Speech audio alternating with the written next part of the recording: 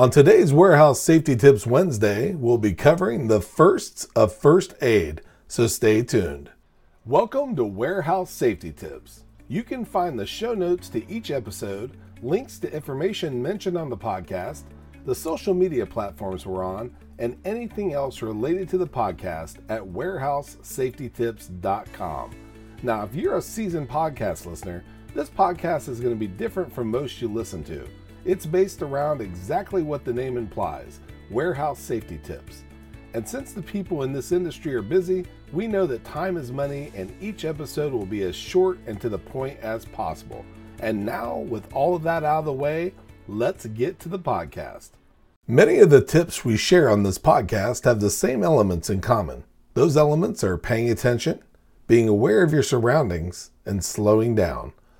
Today, we're going to be giving tips on first aid, and the above-mentioned elements are definitely part of the topic.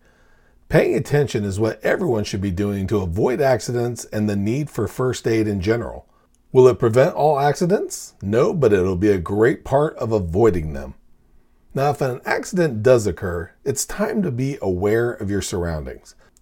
When it comes to needing first aid, sometimes you'll need it, and sometimes you might be the one assisting a fellow staff member with it. But one thing is for sure, neither of you are going to be getting it if you're unaware of where it's at. Chances are your first aid stations are going to be clearly marked with the first aid safety sign, which is usually going to be red or green. You know it, it's the plus sign. And unless it's a simple item such as aspirin or a Band-Aid, it goes without saying that you should always alert management to any injuries. The last tip is part of accident prevention and first aid, and that is slowing down. If you take things slow and pay attention in general, many accidents will be avoided. But when an accident does occur, calmer heads must prevail.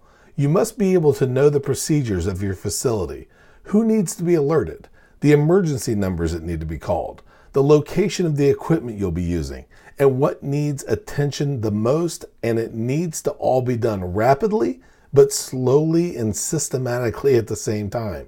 Your actions during an accident, as either the one injured or the one helping, can make major differences. If you remember the first part of first aid as overall safety, that board in your facility that says days since an injury, hopefully will go higher and higher and higher.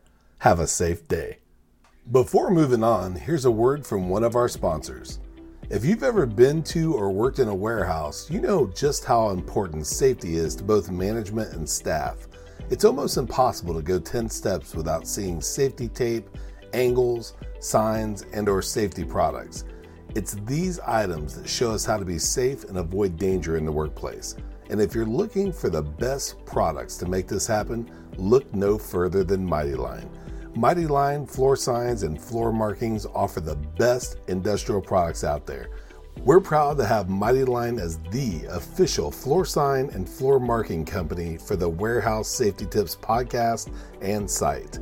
Go to mightylinetape.com/safety tips to request a sample pack of their incredible safety signs and floor markings.